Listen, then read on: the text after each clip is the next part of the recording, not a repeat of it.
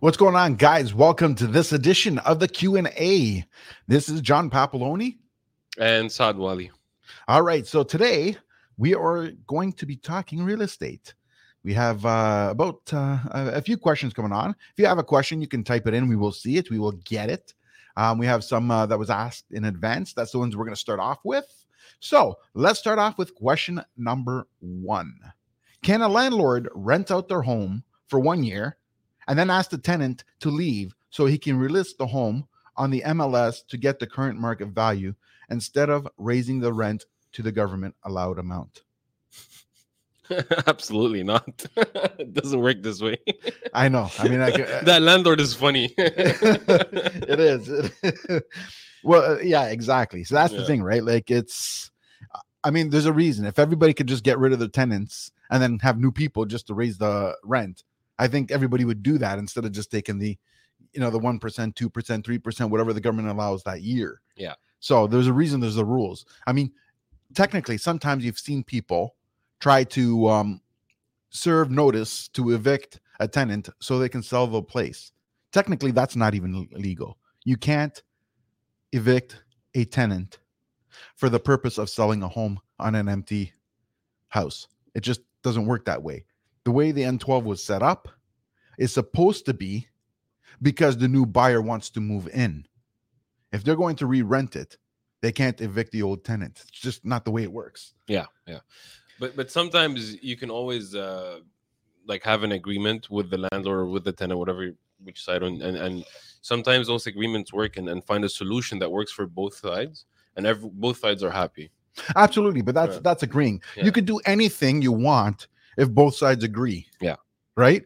But I've never heard a tenant come around and saying to the landlord saying, "Hey, I want you to leave so I can up the price by $400 instead of $100." No, don't do that. Here's the $400. No, it won't happen. No. I'm talking about selling the property. Yeah, even that, right? Yeah. Like I've never, like it's usually, again, so you got to agree. Like a lot of times if you want vacant possession, sometimes what happens is the landlord will offer 1 month's rent back to help you find your second last month's rent on your new place. Sometimes it's better to take that than to have the buyer come in and say, "I want vacant possession so I can move in," and then they don't even get that.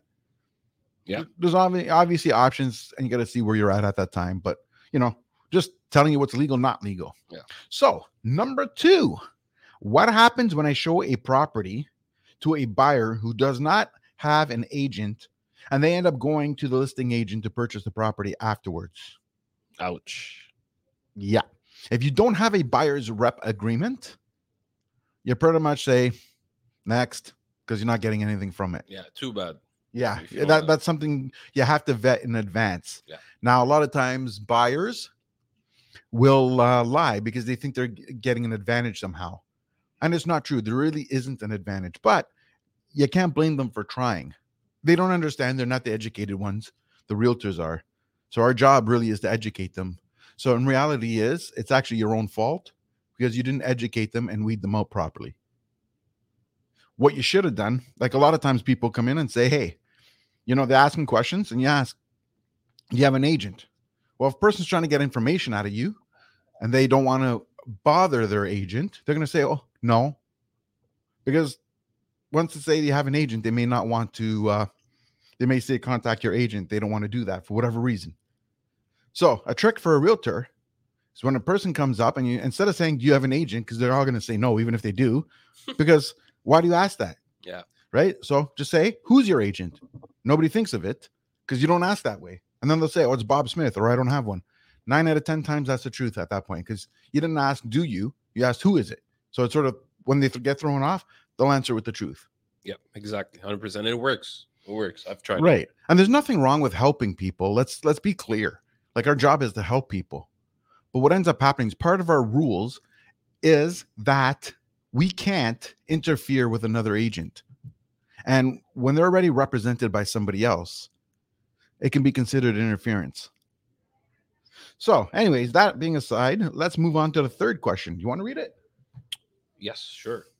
If a first-time buyer is purchasing their first property but does not plan to live in the home, would they still get the tax credit on the land transfer tax? what else would they need to know? HST does not apply answers to what else? Oh, what else do they need to know? Yeah. Yeah. Okay. So, first time buyer purchasing the first property does not plan to live in the home. Would they still get the tax credit on the land transfer tax? So it's mainly like it's like an investment property, I guess. Yes, but if you're a first time home buyer, yeah, for land transfer tax, you would get it. You could still get it. I believe it's up to $4,000 Yes. per purchaser. Yeah. If you're both first time buyers, like if it's a couple, both will get a $4,000 credit. If one's a first time buyer and the other one's not a first time buyer, it's only the one person will get the credit. If I'm not mistaken, I believe it's per deal, like per transfer. yeah. $4,000 per like the Oh, property. total, you mean? Yeah. That's a possibility. This is what I know. I'm I not can't sure. remember, to be honest. I don't Yeah. remember the total amounts because that's usually the lawyers, and we tend to Yeah, know. actually, this question is more for the lawyers. Yeah. Right. But either way, the tax credit would apply to a first time home buyer, whether it's for investment or whether it's to live in. That really doesn't matter. Oh, okay. I get the HST does not. Okay, that was my own note. Sorry. Okay, what I wanted to say, what else do you need to know? Where the difference is between buying the home to live in and buying a home to invest in and rent out is you may end up paying the HST on the home. That's where the difference is. HST is not exempt on an investment property. And on top of that, when you sell, you're not going to be exempt from capital gains either. So that's the only difference. But that would not matter whether you're a first-time home buyer or whether you're a repeat buyer. That's the same. The only thing that applies to a first-time home buyer is the land transfer tax. Yep. So if a prospective tenant has someone co-signing the lease agreement for them, what does the co-signer have to provide or do? What are they liable for? And what are some of the things they should be aware of? So usually co-signer provide their proof of income and their credit score or credit report. And I guess they're liable if that tenant does not pay the rent. Yeah, pretty much. They're When you're liable for that, co-signing, it's yeah. like you're on the lease as well. Yeah. But what it is that the person who's moving in is basically agreeing to pay. You're liable if they don't pay. So it's not coming from your bank account unless the other person doesn't pay. Then you're liable to make the payments, and your credit history could be on the line as well. So it's not like they lose their credit, but yours is saved.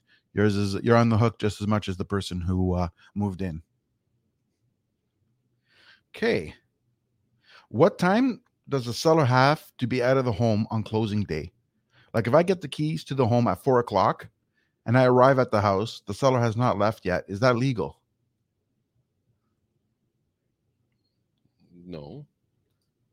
Usually on the closing day, you're supposed, once you deliver the keys to the lawyer or drop off the keys at the property with a lockbox, that's when you're out as a seller. You can't be in and then give the keys. Not exactly. Not exactly, because people move on. People move out on the same day. Yeah. And what happened is that sometimes, yeah, if people move, people move out on the same day. Like if your closing date is Friday, Yeah. sometimes the lawyers get you to drop off the keys on Wednesday or Thursday. Yeah. So you still have an extra set of keys. And then you can just leave it in the property. Yeah. Yeah, that's my point. So that is an opportunity. That is an option, right? So that being said, so it's not always the case. Not exactly. I think it will just be like by the end of the business day. Yeah. So You know like what I think is typically if it's closing day, yeah, because I mean, assuming that you didn't move out in advance and you're actually moving out on the day. Let's go with that assumption. Typically, if I would say the safe route is if you're out by 5 p.m., you should be fine, but don't be later than 5. Yeah, don't be later than 5. Yeah. I think that's the safer route. Ideally, you would want to be out the day before or first thing in the morning. But if you can't do that, don't be later than 5 p.m. because the latest that the lawyer will transfer is 5 p.m. And if the lawyer doesn't transfer on 5 p.m., that means there's a problem and you have bigger issues than when you're moving. Yeah, for sure. So most likely it'll be the next business day or or more than that, Yes. because the land registry office closes at 5 o'clock. Yeah. So if they don't do it before 5 o'clock, then most likely it will happen the next day. Yeah, exactly. Okay. When purchasing new construction, I hear the term occupancy date. Is this the day we close on our new home? What does this mean? So it's not the day they move to their new home. It's the day that you You take possession of the yeah. home. Yeah. Right? You take the possession of the home. It doesn't mean on new construction, buildings are often not registered on the day of occupancy. What ends up happening is because people often, not always, but often end up moving in before the construction is completely finished. For example, if you're on the 4th level, they can still be working on the 10th floor, and you're moving in on the 4th floor. So you can't transfer title when the building hasn't been registered, and the building cannot be registered until everything is complete by the builder. So what ends up happening is you take occupancy, which means you get possession of the place. You do not have a mortgage yet when you take occupancy. Your down payment pretty much covers this, but you do have to pay a fee to the builder. I don't want to say it's rent, but it's almost like rent. It's an agreed amount that you'll be able to see when you make your deal anyways. So they tell you a certain percentage, a certain fee, and it's still cheaper than rent, to be honest. Yeah. Like, Always cheaper than rent. Yeah. Like I'll give an example. I'll use my unit when I had a Sherway. Our occupancy, we didn't register for about 3 months, I think it was. So we took occupancy in September. For those 3 months, September, October, November, and I think it was December as well, we paid the occupancy fee, which was about roughly about $1,200. Right. So it was about $1,200 for those 3 months. Then in January, when the place registered, that's when the mortgage would come in. And then you pay your mortgage and you're only paying your maintenance fee then. That $1,200 would include the maintenance fee, just to be clear. Yeah. So it's just $1,200 total to the builder. Once it gets registered, you pay your mortgage, whatever that is. And then at that point in time, you pay the maintenance fee, whatever the rate that is. These days, I think the average is about 57 cents a square foot, something like that. 57, somewhere around there. So that's just the way it is. And that's how that works. Okay, this one here. I hear that when you have a home that you live in, you do not pay capital gains when you sell. But if it's an investment property, then the capital gains does apply. What if I own a duplex and I live in one unit and rent out the other unit, or I rent out the basement of my single family home? Since I live there, does that mean it's a primary residence and I don't pay any capital gains? I think yes. I believe yes. Because it's his primary residence. So no. Oh, so that changed once that upon changed, a time. Okay. If you live there, you could just the fact that you live there, it didn't matter that somebody else lived there. It was your primary residence. You didn't pay capital gains. Now, I don't want to get into politics, but we'll say a new politician that we still have came into play, and we had another liberal at the time, and they changed all the rules. And those rules now, if you rent out your home, even if it is your primary, pretend you live in a 2-story home and you rent out a room and you're collecting an income. Anytime you collect an income, even if you live there, you're now paying capital gains. It doesn't matter that it's your home.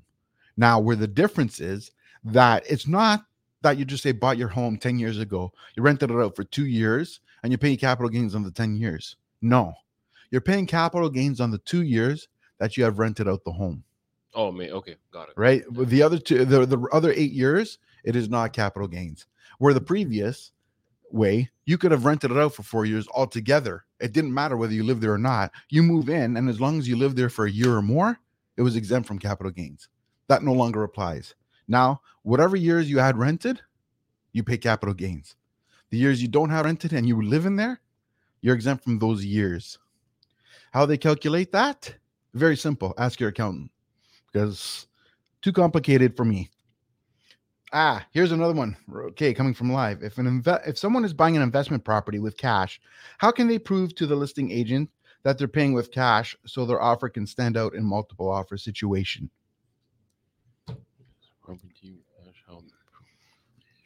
I don't think you have to prove it. If you're paying cash, you're just removing the finance condition. And I don't think it really matters. At that point in time, when you remove the financing condition, then they're liable. If they're lying, they're still screwed. If they're telling the truth, they got the property. It's really beyond the agent. It's like if somebody says I have the cash for it, then they have the cash for it. I mean, they can always prove that they have the cash for it, but that's something not recommended, I say. But you can prove it if they want to make their offers stronger by showing like a bank statement, covering everything on the bank statement, just leaving the balance of the bank statement. That could also help.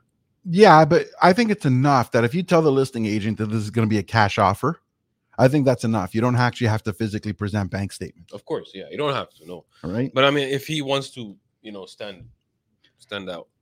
But the reality is, the only difference between the cash offer and the mortgage thing is the financing condition.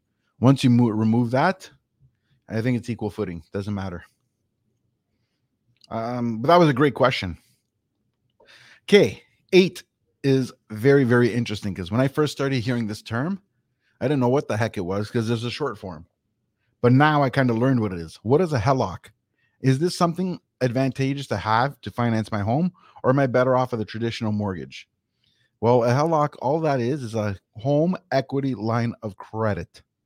Some banks, I believe TD, when they give you a mortgage, they combine the traditional mortgage with a home equity line of credit. Now, you still make your one payment. I believe you still make your one payment. I've never had one. But all it is that it's usually a combination. I'll give you an example. And pretend your mortgage is $500,000. Sometimes what they do is they pay your mortgage, they make your mortgage $300,000, and they give you $200,000 as the home equity line of credit. It's the same $500,000 mortgage you would have on a traditional mortgage. The difference is the $300,000 is locked. You can't withdraw from it. You can't put it back in. But the $200,000, HELOC, you can actually pay it and just say you have $100,000 cleared off, and you need $50,000. Just say you want to buy it from a car. Buy a car with it. You can take the $50,000 out of it. So it's like you brought your mortgage up without applying for it again because it works like a line of credit. I believe if that's pretty much what it works out to be. Yep. And usually there's secured line of credit, so they have a lower interest rate than not like an unsecured line of credit. Right. Yeah, because it's secured against the house. So let's be clear. When you sell the house, you don't keep the line of credit. It goes to zero, regardless of what you owe. So now, I want to buy a new construction project, but my realtor told me that it was an assignment sale. What does that mean? My friend said I shouldn't do it because the normal 10% or 20% down does not apply.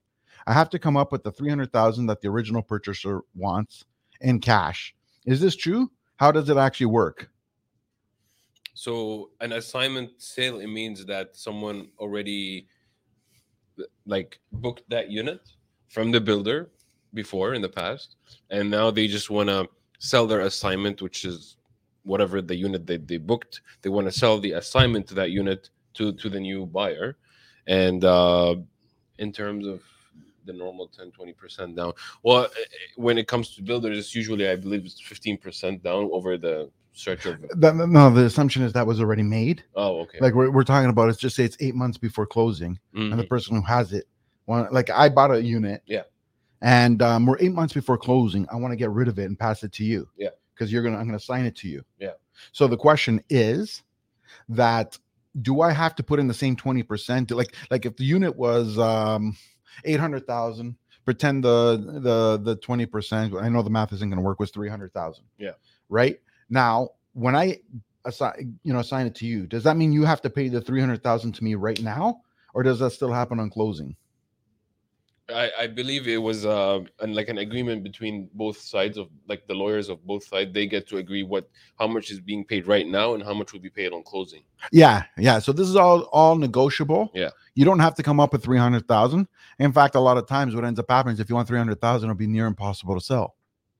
Right. So what happens is you have the agreement with the lawyer on how much you pay up front as your deposit and how much happens on closing. So it's really negotiate with the lawyer or negotiate with the realtors at the time of what the agreed amount on. So remember, during an assignment, there's no mortgage. You just have to be able to get approved for the mortgage. Once you can get approved for the mortgage, then it's pretty much like a regular house purchase. The difference is the deposit is going to the person who originally bought it, not the builder, and the builder's getting the difference that's owed. Yeah. Okay. I saw a home that isn't on the MLS. It's one of those signs written for sale with a phone number. I asked my realtor what this was, and he said it was for sale by owner. If I was interested in this property, do I go and call the number directly, or do I get my realtor to make the call? What's the advantage and disadvantage of both? Also, if I want to make a purchase, who do I write the deposit to? And is my money safe that way, should something go wrong? Okay. So regarding the deposit, in this case, it usually goes to the lawyer of the seller in trust. That's where the deposit would remain there till the closing happens. But in terms of advantage and disadvantage, is basically if you do it with your realtor on your side, they get to, like, you get them to negotiate with the seller on the deal and try to get the best price and the closing date and whatever the inclusions and exclusions are on the property, and sometimes things needs to be fixed. But usually when there's with like a buyer, because the realtor does that every day for a living, the buyer doesn't do that every day for a living. So there's some details that the realtor would kind of guide you during this transaction. Well, yeah, this is what it comes down to. Like, could you do it without a realtor? You could, but you got to remember, why is the person selling it for themselves? A seller doesn't have the same rules as the real estate agent does. They're not looking out for the same things. There could be many different reasons the guy wants to sell on his own. Now, a lot of times could be, I don't want to pay commission. That's a possibility. Could also be that there's a problem with the house. Realtor says they have to disclose it. Homeowner said, screw that. Decides to go without the realtor because he can't get his way. Not saying that that is what happens, but it could. Anything's possible. You don't know why they didn't go through a realtor. And to be honest, for the buyer, who cares why they didn't go? That's not their business, with the exception of what could be wrong. So using your realtor, they're trained, like Sad said, you can go when they do this every day. So they're looking out for stuff. So using a realtor can help you look for stuff. They know what conditions to put in, what terms to get, to make sure, to protect you. They would get a home inspector, where if you're buying directly from the homeowner, they may not want that. So there's certain protections you get by using a realtor. Is it mandatory? No. But is it a good idea? Probably. Yeah, it's a good. And regarding the deposit. Yeah, regarding the deposit, technically does go to the seller's lawyer. I personally don't like that. Remember, the seller's lawyer is working for the seller. They're not working for you. So what ends up happening is they're always going to take direction from the seller. A lot of times when things go wrong, you end up having to sue for it. Not always, because sometimes things are civil. Excuse me. In terms of, if I'm doing it through a realtor, like if I were representing a buyer in this situation, I would try to insist that the deposit goes into the broker's trust account. Not supposed to, not really, the way it's done, but it is an option if everyone agrees. So, who pays for the status certificate, buyer or seller? And if seller has the status certificate ready, could it be a fake? Well, that's an interesting question. Usually, the seller pays for the status certificate. They're trying to get rid of their building. They're trying to sell it, and nobody in their right mind is going to buy a unit that does not have a status certificate. Yeah. So, a lot of times it would be the seller that would pay for it. Now, if you have a good agent, a great agent, they may cover that for you. I do it for all my listings, condominium listings. Ahead of time, I request the status certificate. I have it ready. So when actually people are going for showings, the agents, if they're interested, they'd be like, hey, can you forward me the status certificate? And this way they can send it to the lawyer, get it reviewed before they put an offer. And this way they don't have to put it as a condition. So for me, it always made my job easier when I have the status certificate ready before the offer date or before even people start sending me offers. And I usually cover it for my sellers. Absolutely. Now, chances are, if it's coming from a realtor, realtors are insured, they're bonded, they're, we all have rules. So more than likely, they're not going to have a fake one. I don't know if I would trust a for sale by owner or not. Yeah. I mean, I'm not saying it would be or not. I don't know, but I can only answer to what I do know. And when it's going through the realtor, it's not going to be a fake. Yeah. So that's all our questions for today. We will be back on Thursday, October the 20th at 12 noon. So this is a bi-weekly show. I want to say thank you for tuning in. We will see you next time. See you.